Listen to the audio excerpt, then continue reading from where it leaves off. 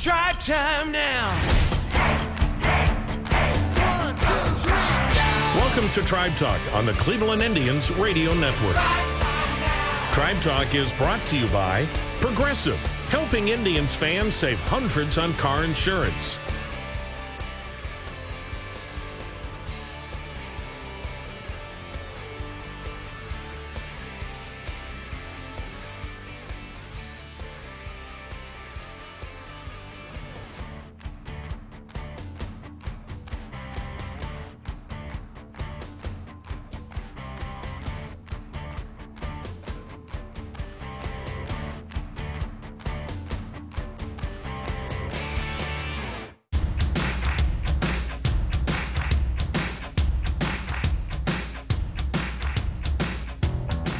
Friday afternoon, the Cleveland Indians announced the signing of 15 international amateur players as part of the 2020-2021 signing period. Each player is either 16 or 17 years of age and most likely several years away from reaching the major leagues. But the amateur draft and international free agent market are the lifeblood of an Indians organization that prides itself on procuring and developing major league talent. Paul Gillespie is the Indians' Vice President of International Scouting. This was his fourth year of heavy involvement in that signing process of players from Latin America and beyond. But he says the specter of the COVID-19 pandemic created new challenges this year. Yeah, it's been incredibly challenging. I think it's definitely tested us and tested, organizations and scouting departments across baseball. I would say that with respect to the Indians organization, our scouts, they embrace the challenges and they really embody what it means to be good teammates, to be open to new things, to try different methods of getting to know players. They really embraced the evaluating players on video, getting to know players, conducting interviews, using different forms of technology to make sure they were continuing to pushing our scouting process forward. So it was hard, not having the ability to do the sort of traditional job of just going and seeing players in person at all times. Our scouts really did a great job of embracing the challenge. Beyond that, it's been sort of, the organizational philosophy, the first and foremost was just to keep everybody safe. And, fortunately from leadership from top to bottom, we feel like we've been able to do a very good job of doing that and prioritizing health and safety above everything while still being effective in the market. I'm Jim Rosenhaus, and this is Tribe Talk, presented by Progressive. We'll hear much more from Paul Gillespie in just a moment. Also on this week's show, Indians third base coach Mike Sarbaugh joins us to talk about an unusual 2020 season and what lies ahead in 2021 for the Indians. But first, some news from the week gone by. The Indians, they had 3 arbitration-eligible players remaining on the 40-man roster, so some contract things to clean up by the front office, and they did indeed do that this week, as on Friday, all 3 of those players agreed to contracts. The Indians settled on 1-year deals with catcher Austin Hedges, the young catcher acquired from the Padres in last year's trade deadline deal. Also newly acquired middle infielder Ahmed Rosario agreed to a 1-year deal, as did relief pitcher Phil Maton, who had that breakthrough season in 2020. So that takes care of some of the contract issues facing the Indians before what they hope is spring training next month. And new this week, our weekly update on the season. Nothing concrete yet, but planning continues to begin spring training on time in mid-February, pointing toward an opening day for a standard 162-game season on April the 1st. But as we've come to expect during this time of COVID and its impact on baseball and pro sports in general, it's a good idea to remain flexible and expect the unexpected. But at least MLB stating in various reports earlier this week that everything is running on time for the time being. Let's take a short break, and when we return, we'll talk about a big day on the amateur player signing front yesterday with Paul Gillespie. That's next on the Cleveland Clinic Indians Radio Network.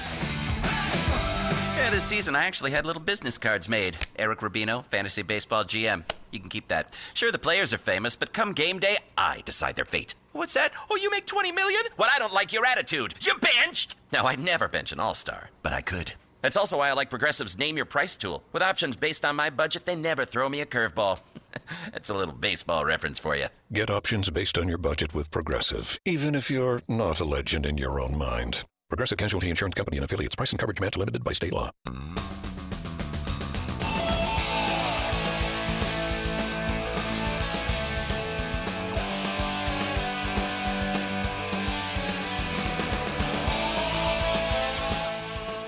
Welcome back to Tribe Talk. Jim Rosenhaus back with you as we continue with our hot stove shows during this baseball off season, and the Indians with that constant look ahead to try and procure as much good young talent as they possibly can. Continued on that front yesterday, Friday, as they announced the signing of 15 international amateur free agents during that 2020-2021 signing period, a signing period that usually kicks off in early July, but because of COVID, that was pushed back to this week.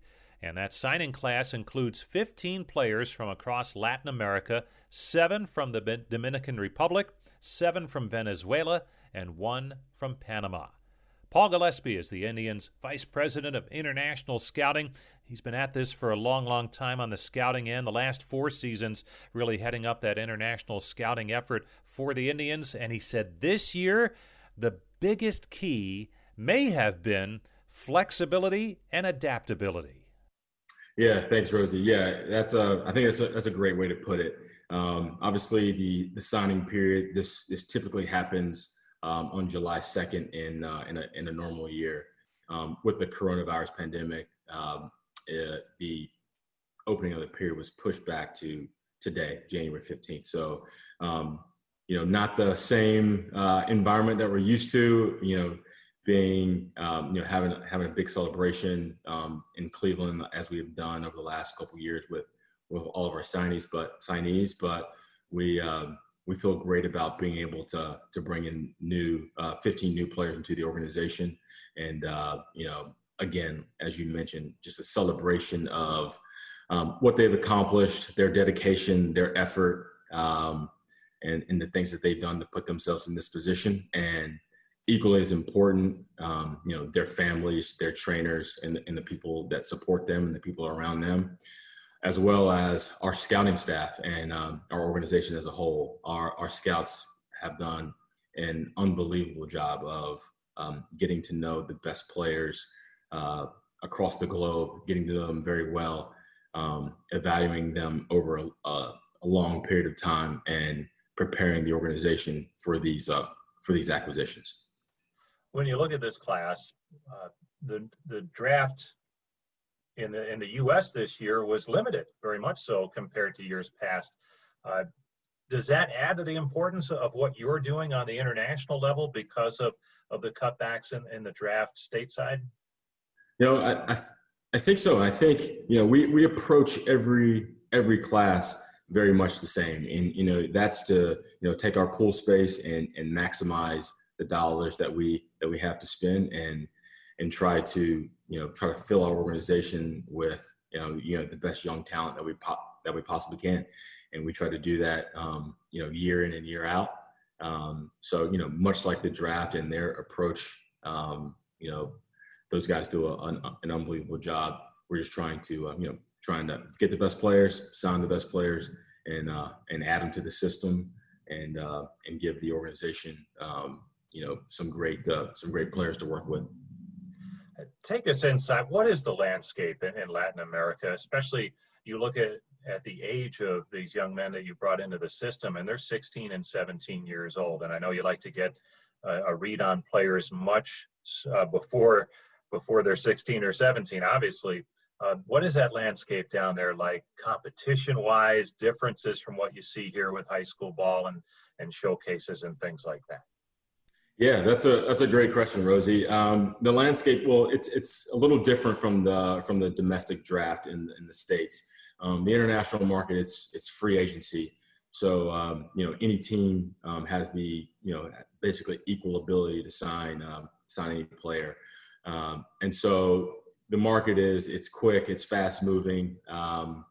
And, again, like the competition is, you have, not just us, 29 other teams are down there trying to acquire talent, day in and day out. So as far as, the landscape, there are a lot of players, in the Dominican Republic, Venezuela, Panama, Colombia, and that's just when you're talking about Latin America.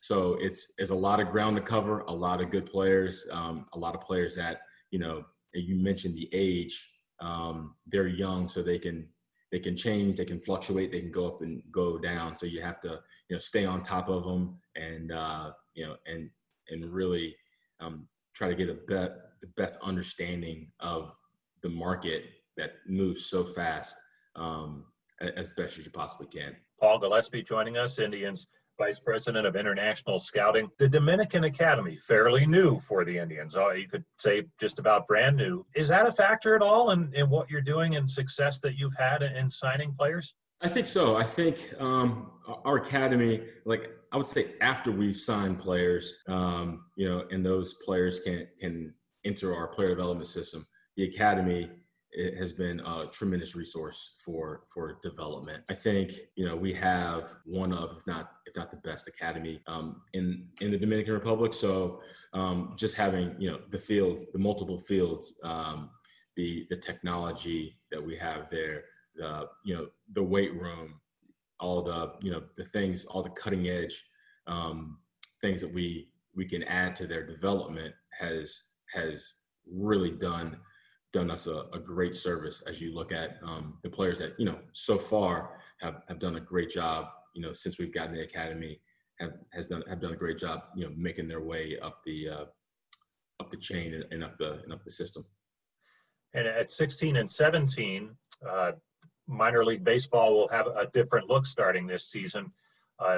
Where do these kids play? You bring a lot of kids in, and how do you find those spots for them to be able to develop? Yeah. So what's going to happen now is we're there hasn't been a decided upon start date for the minor leagues, but typically these players will enter the system and they'll go and play in the Dominican Summer League in the Dominican Republic. So that's where they'll start their careers. And there's a ton of opportunity down there to play and develop and to move around, play different positions, and so that's where they'll start their careers. And sometime in terms of how they progress, the player will tell us when he's ready to move to another level. Then at that point, the group will get together and make those decisions of when he's ready to go to the next level. You mentioned moving around to different positions, and of the 15, I counted 8 shortstops, and that's what they're officially listed at. What is it about Latin America and shortstops? It seems like that's such a popular position. Why do you see that down there, you think? Maybe more so than here in the States. Yeah, I think if you were to go to a random tryout in the Dominican Republic or Venezuela, you would go and you see a lot of kids line up at shortstop. I think, one of the reasons for that is, as you can see, if you were to turn on the TV, or a lot of good shortstops from those places, or like in middle infielders in general. And I think too, it's just a premium position. It's a premium position on the diamond. A lot of times, the best athletes on the field are at shortstop, and I think there is a burning desire for the players and for the kids to play shortstop. So I think, while at the end of the day, you look at it and, there's only one player that can play shortstop per game, right? But the great thing about it is our organization we definitely like to promote versatility. And I think that's something that is good for a young player, to be able to move around the diamond, play some shortstop, play some second base, play some third base, see the ball off the bat from different angles, and, learn how to move your feet different ways, learn how to make throws from different angles. So that's another way with, as you mentioned, we have, signed quite a few shortstops, but they definitely get reps and definitely are still not only developing their tools and skills, but their versatility as well. I know talking to Scott Barnsby sometimes right around draft time, it feels like he goes right back out and starts looking at the next wave, and there's not much rest for the weary. How about you? Do you get a break, or do you have to, because as you said, it's so fast moving, do you have to be right back on it and really almost year round full time be on the case? Yeah, that is certainly the case. And Scott Barnsby is the type of guy, that guy doesn't sleep much. He's all over it. So yeah, very similar for the international market. It's a marketplace where, as I mentioned, it's fast moving and, it never truly sleeps. So for us, it's, just preparing for this day, 365 days from now, so doing everything we can to put the organization in the best position to get to know players. Our scouts are always, getting to know players, evaluating players, getting to know the people around them, and in order to give us the best picture of each player. Player acquisition on so many different levels is so important to this organization. And Paul, I know today's a big day for you. Thanks so much for coming by. Appreciate it. Awesome. Thank you so much, Rosie. Really appreciate the time, man. And nice talking to you. Thanks again. Always great to visit with Paul, as he's one of many in that Indians front office who does such great work on the player scouting front, whether it's locally or internationally. He logs a lot of air miles when it's a normal situation and there's not a pandemic, but obviously was able to adjust on the fly this year, and the Indians feel very strongly about some of the players that they added this time around.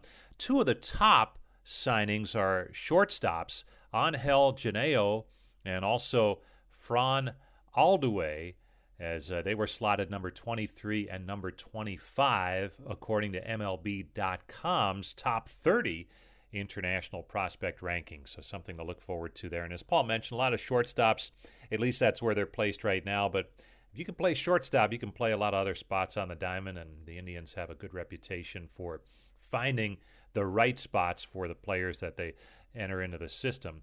And we'll be in some interesting follows now over the next several years to see how some of those players progress through the system.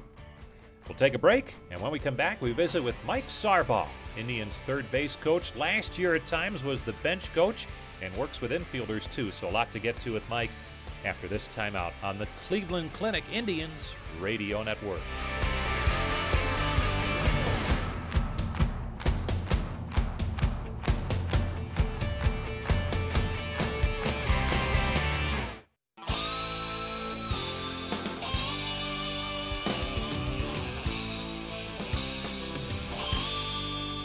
Welcome back to Tribe Talk. Joining us now, Indians third base coach again, Mike Sarbaugh. And we say again, he's starting his 9th season on the Major League coaching staff, and back to third base coach after spending a good portion of last season in the dugout as acting manager Sandy Alomar's bench coach. And Mike, first off, another off season here, maybe nearing an end, but for you, off seasons, how do you spend them to kind of recharge the batteries and get rolling for another season, more than 30 years in the game for you? Well, yeah, I think when you have families and all that, when you do finish the season and you get home, you definitely want to try and spend as much time with them and, try and do all the things you've been missing over the last 7 or 8 months. So been able to do that. And, as the kids have gotten older, they have their events they're into. And so it's changed over the years, as we all know, having kids, but it's always good to be back home and to get into that family life again. And normally a baseball season starts in mid-February and runs all the way through to the end of September and into October. But this past calendar year, about as odd as could possibly be for the normal baseball calendar. Did it feel any different when you got home after playing just a 60-game season, or everything that went into that? Did you really need that time off when you got to the end? Well, I think this whole year has been totally different. As you know, you go into last season normal. Mid-March happens. You go home. You're at home in a different time. It's the first time I was home in the spring, and since I think it was like 1985. Just being here for that time, every time I walked outside to go outside, I expected it to be about 35 degrees, and to feel it being warm was strange for me. It just the whole year was different. And I think just what we went through to get to play 60 games, it almost made it feel like it was a normal 160 too. So to answer your question, it was different, but in the end, through all the protocols and how we had to go about things, it made it seem longer than 60 games. Can you point to one area that was different, that was most challenging when you got into the day-to-day of the season? I think for me it was just the interaction with the players, and for that matter, the staff too, because usually the staff's in one room and the players are right next to us. And then this past season they had some players in the locker room, other players in another room across the way, and then the staff was spread out in multiple rooms and used some suites. And so there'd be times I wouldn't see guys until we got out on the field at 3:30, 4 o'clock. So that was a little tough, because part of it is the camaraderie and just being around each other on a daily basis. So that was very difficult. Mike Sarbot joining us, Indians third base coach, and was expecting that to be his job again last year. But Mike, as much as anything else, you talk about the differences because of the protocols and what made 2020 unusual. But because of Terry Francona's health issues, in the dominoes that followed, you became Sandy Alomar's bench coach when he was acting manager. What was that like for you, and what were some of the challenges there from what you normally do? Well, I think the one thing is being a third base coach and being in charge of the infielders. I was always doing something, and then moving to the bench. For when we're at the plate, I'm not out at third, and I'm not giving signs. I'm not interacting with the players as much on the field. So there was an adjustment. But just being in there, having that perspective, it was a great learning experience. And to be able to sit there and help Sandy and being able to talk to Carl and all the other coaches, it was enjoyable for me. It was fun, and to be able to feel like we were helping Tito while he was gone and trying to keep the ship moving. So it was enjoyable, but then on the other hand, it was a challenge. Did you ever look out at third base, Coach? And I know Tony Manzolino did a real nice job. I can't remember any rough plays at the plate or anything like that. But do you ever look out there and say, "Well, wait a minute, that's not how I would do that," or anything along those lines? Well, not really, because like I told Tony when he went out there, is you have your style, you do that. There's certain things that need to be done that Terry or Sandy wants done, but he's been coaching third a long time in the minor leagues, so you be yourself, and it'll all be good. So he did a very good job, and I was happy that he got that job with Baltimore this past year, or this off season. But it was different, and especially even for Sandy, because we were both used to being out there and interacting with the guys and having a little more hands-on during the on-field part of it. So it was an adjustment.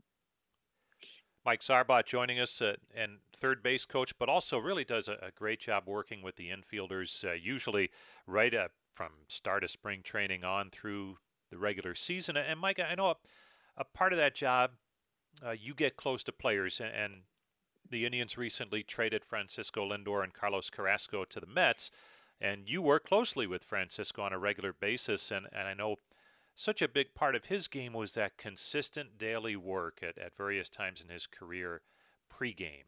And can you speak to that, the effort that he put in? Fans see the finished product at game time, but how hard a worker was he during his time with the Indians?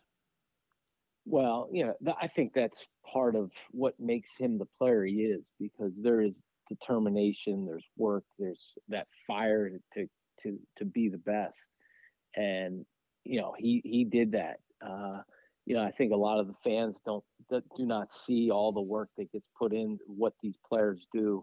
I think a lot of people think we just show up at 6 and play the game at 7, but, especially for Frankie, the work he put into, working on his backhand, working on slow rollers, and the one play that he mastered while he was with us is that play in the hole when he one hops to first base. I mean, it just doesn't happen. You work at that, and that's a play that he worked on, and that he mastered. He was unbelievable in that, and the ability he had, that internal clock, you can't teach those things. And it was a pleasure to be around him, to see him as a young player, get drafted in 2011, work his way through our system, and to come to the big leagues when he did, and not look back. I always, when you think yourself as a coach, the players are the ones that are out there. And before Frankie came, I think we were toward the bottom of the third in team defense. And once he came here, for the next 5-6 years, we were at the top third. So there's a reason why he gets the accolades. There's a reason why he's in the position he is right now, and it's not just because of what he does on the field. It's what he does off the field and the person he is. Anyway, we were talking before we started the interview, just how the trades are part of the game, and certainly you understand that. And when you look at it that way, and all the things you just mentioned about him, can there be a carryover effect to those that remain in terms of the work ethic and what it takes to be your very best? Well, yeah, I think, having Yu Chang has learned a lot from Frankie, just being around him and watching him and talking to him. A lot of the younger players in spring training, there's players that are coming up, Nolan Jones, some of the younger players we've had that are coming up through, and just being around him and seeing the work that Frankie's put in during spring training, and just talking to him. Frankie's been great at, talking to the minor league players at times. So, those players can only have gotten better just from being around him over the last few years. So, what he's done will carry on. And we're just appreciative of all he gave to us and what he was all about while he was here. So now you fast forward and potentially, and I know there's some things that have to be worked through in spring training, but you could have a brand new double play combo with two middle infielders from outside the organization coming over from the Mets. How do you approach that when spring training does begin, to get them in a good place and learn what new players' strengths and weaknesses are so you can go to work with them? Well, it's kind of already started. I've gotten some videos sent to me from last year to be able to watch them on the infield, be able to take some notes, talk to other coaches that have had them, just get as much information as you can.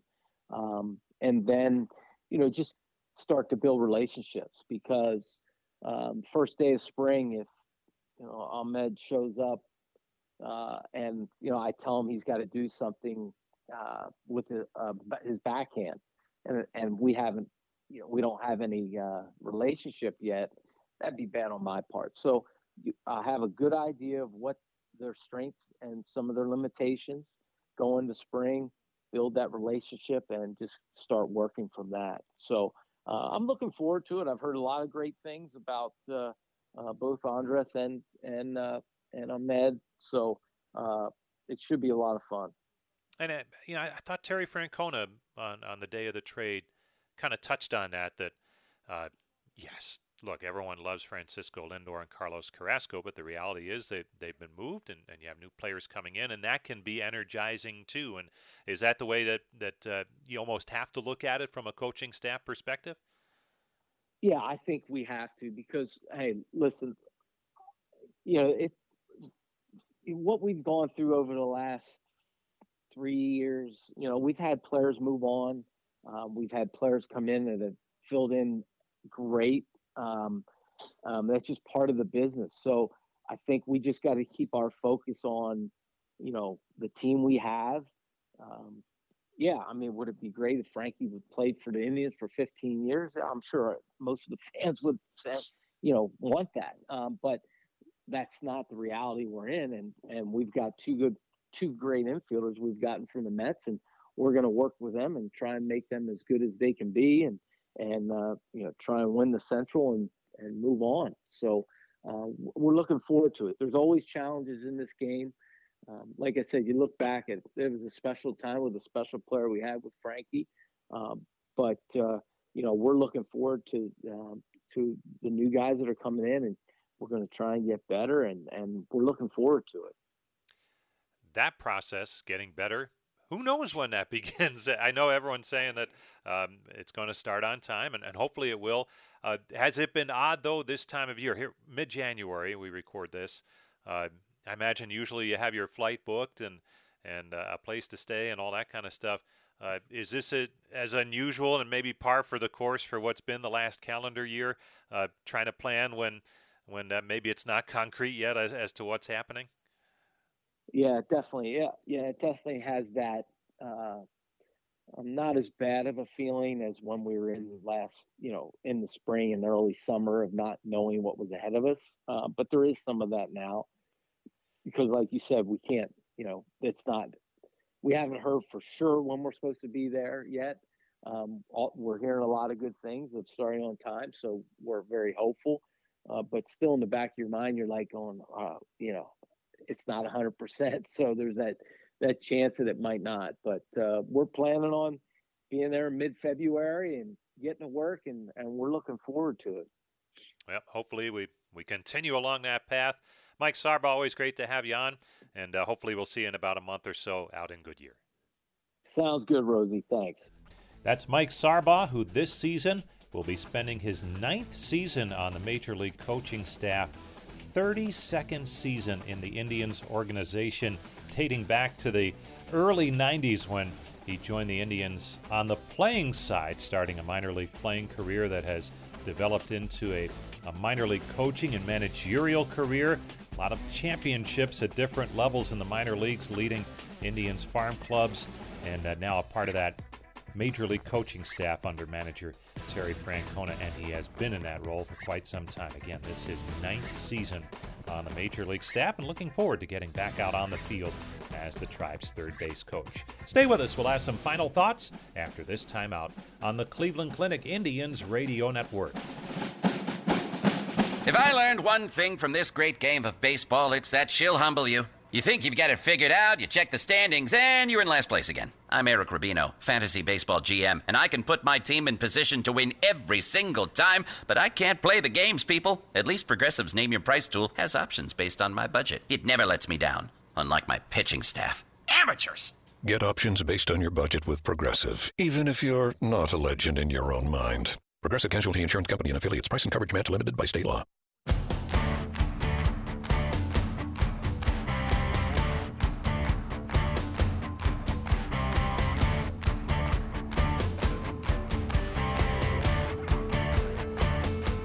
Welcome back to Tribe Talk, presented by Progressive. Jim Rosenhaus back with you this weekend as we continue our hot stove shows heading up to spring training, which we hope will be in mid to late February with a start time. We still have on the schedule a spring training opener Saturday, February the 27th. The Indians will take on the Cincinnati Reds in Goodyear, and you can hear that game if indeed it does get played as scheduled on time on February the 27th with an airtime of 3 o'clock on the Cleveland Clinic Indians Radio Network. So stay tuned. We'll have all the very latest developments on when the season does begin and any changes that may be made, but right now keeping our fingers crossed that everything starts on time in Major League Baseball. That's going to do it for this week's edition of Tribe Talk presented by Progressive.